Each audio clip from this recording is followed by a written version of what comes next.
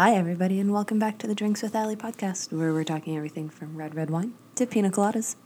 My name is Allie, and this is episode number 54. Today is Monday, May 10th, making today's episode a Mixed Drink Monday show. I hope everyone had a great Mother's Day. Whether you are a mother, you'd like to be a mother, you have a mother, or would rather you didn't have one, I hope it was a great day for you. It was a fabulous day here. Nice and sunny compared to Saturday's massive rainfall. Seriously, guys, I mean massive. The little creek beside my house nearly breached its banks, and at one point was over 2 feet deep. Yikes! And as for Mother's Day, we enjoyed a lovely bottle of 2013 Estate Blanc de Blanc from Benjamin Bridge, right here in Nova Scotia. So traditional made sparkling wine, made entirely from Chardonnay, and all of the grapes that are in that bottle were harvested in 2013. And it was fantastic. I'm not going to lie, it was great. I also made a creamy scallop linguine for my mom. She seemed to enjoy that, and they went really well together. So, on to today's topic. Since we've covered the history, production, and different styles of gin, I'd figured today we'd talk about some common botanicals in gin and what characteristics they bring to the bottle they are in. So, without any further delay, let's jump on in. Now, every distillery has its own blend of botanicals for its gin. They may, in fact, have several if they have a range of gins or a range of gin products, which means that the world of gin botanicals is massive. And I mean, if you can think it and it grows, you can add it to your gin basket and make it into gin.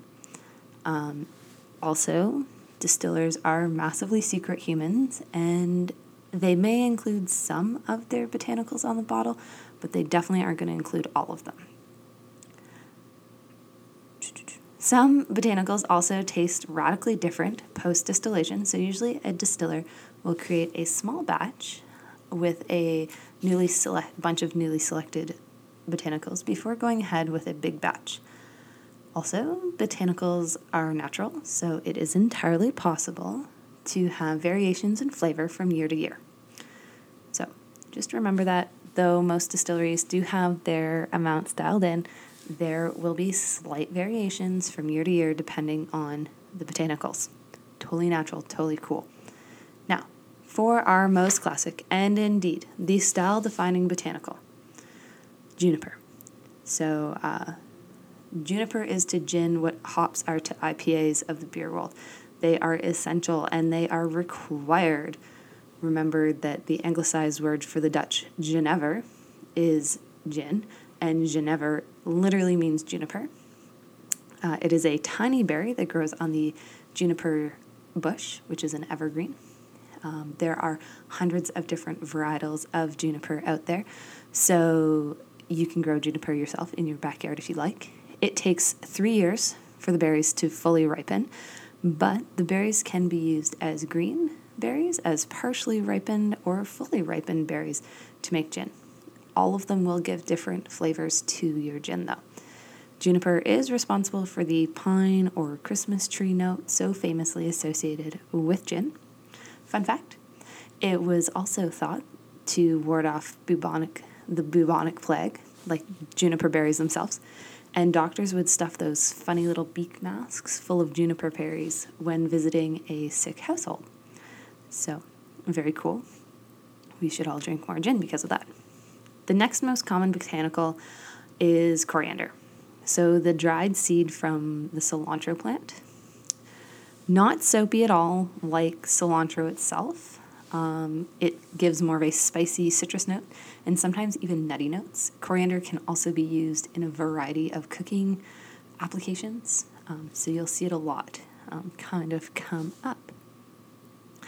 Another common gin botanical is angelica. Well, more specifically, the root of the angelica plant, or commonly called the angelica root.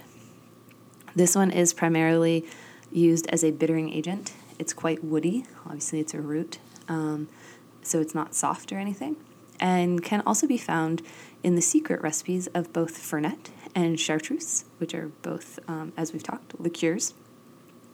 It is very earthy and medicinal flavor tasting. Like I said, definitely just like a bittering agent. Fun fact number 2 of the podcast coming at you right now. High proof neutral spirits can actually taste semi-sweet. I'm really not sure why that is, because it doesn't matter what their base alcohol, like their base grain is. They all tend to taste a little sweet. And there is a definitive sweetness difference between 80, 85, 90, and 95% pure alcohol. So we use a bittering agent in order to counteract that sweetness. Alrighty, another common bittering botanical is orris root. It is actually the root from the iris flower, Very cool, right? Not only is it a bittering agent, and it's kind of like little white rocks when you get it, it's also very perfumed, bringing a sweet floral aroma to the gin, and also giving more earthy, woody flavors, very much like Angelica root does. Cardamom is next, which you may know best for its role in both chai tea and curries. I'm not sure that you could probably just call it an Indian spice, but it's not the only Indian spice out there, obviously. But it is very commonly associated with a lot of Indian cooking and a lot of Indian food. It's also fantastic in cookies. Interestingly, it's both an antibacterial and anti-inflammatory, so more good things going into our bottle of gin as far as our health is concerned. In gin, though, it brings more of a medicinal characteristic, very similar to Angelica, as well as providing a highly aromatic character that's really kind of hard to describe. If you've ever had cardamom, it kind of is very similar to ginger, but it doesn't have that sharp note to it. It's just very tasty and quite yummy. And like I said, it's very common to see cardamom in different gins. And usually it's without its pod. So it's usually just the inside parts of it, the seed part. But I have seen whole cardamom pods go into it before. Next up, we have citrus peels. Lemon and orange are definitely the most common, but you could really use anything. And they can be used either fresh or dried, so you can use a fresh citrus peel and have some poor schmuck out there peeling away at all the citrus fruit before it goes into your gin basket, or you can use it dried, at which point some other poor schmuck has peeled it and dried it in a dehydrator for you. Both of these fruits give both bitter notes from their pith, aka the white part of the peel, and sweet, bright notes from the oils themselves. They tend to complement the juniper notes and give an added sweetness to the mixture. So when you're thinking there, dried citrus is going to give more of a bitter note, and fresh citrus is going to give you more of that kind of bright oil note, just depending on what you're doing. So from there, the world is our oyster. We can go with floral botanicals, things like chamomile, elderflower or elderberry flower, saffron. We can go more herbal notes like rosemary, lemongrass, lavender, and caraway seeds. There's kind of like the spice range, which includes things like cassia bark, cubeb pepper, pink peppercorns, nutmeg, licorice, and grains of paradise, which are kind of like these really cool tall grains, which are neat. Oddballs like yuzu, spelled Y-U-Z-U, which is a kind of citrus, kaffir lime leaves, honey, cucumber, and rose petals all make appearances in various gins currently on the market. Recently, purple gins have been making waves all over kind of the spirits industry, and they get their purple color by the addition of butterfly pea. So they dry the little butterfly pea flowers and they make a tea with it. Well, generally looks like a tea, and it dyes everything purple. These are super cool, and they change color, guys. So I highly recommend trying one if you haven't.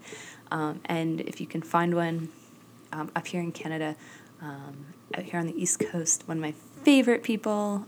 Compass Distillers makes one called Gin Royal, and then out on the West Coast, Empress Gin makes one as well. I am not sure what they have in other parts of the world, but I do know that it is quite a thing, so I'm sure you can find one that's local to you. Other weird, wacky, and wonderful things I've seen go into gin. Seaweed is a big one. Like I said, I live on the East Coast. The distillery I used to work for used a specific kind of seaweed called dulse. There's another distillery near us, another province over. They also use seaweed. And there's definitely multiple distilleries in the UK that are using various kinds of seaweed in their gins. Chaga, so chaga mushroom, I've seen it in one. It definitely turned the gin brown, but it was kind of cool, and it has a very earthy taste to it. Heather, so much like lavender, heather is a plant that grows kind of wild in Scotland.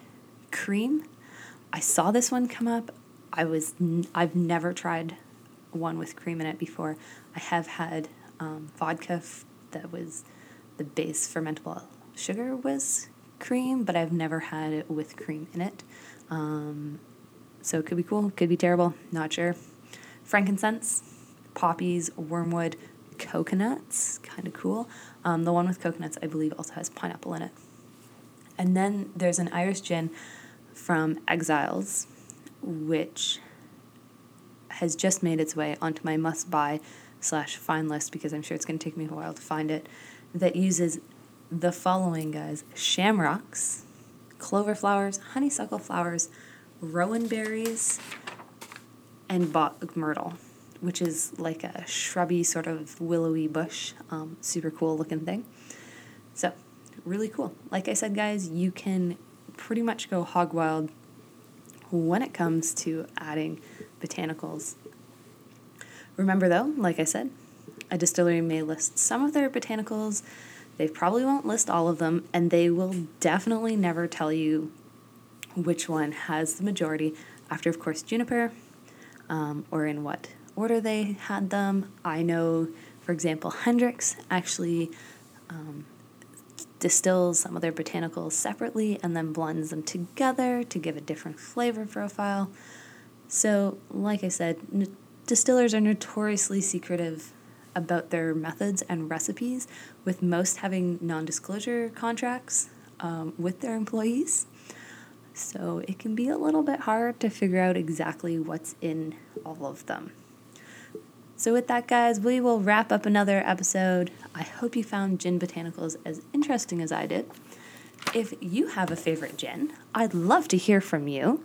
If you want to let me know what your favorite gin is, you can do that in a few different ways. You can drop me a message on episode 54's podcast page over on the website, which is drinkswithally.com.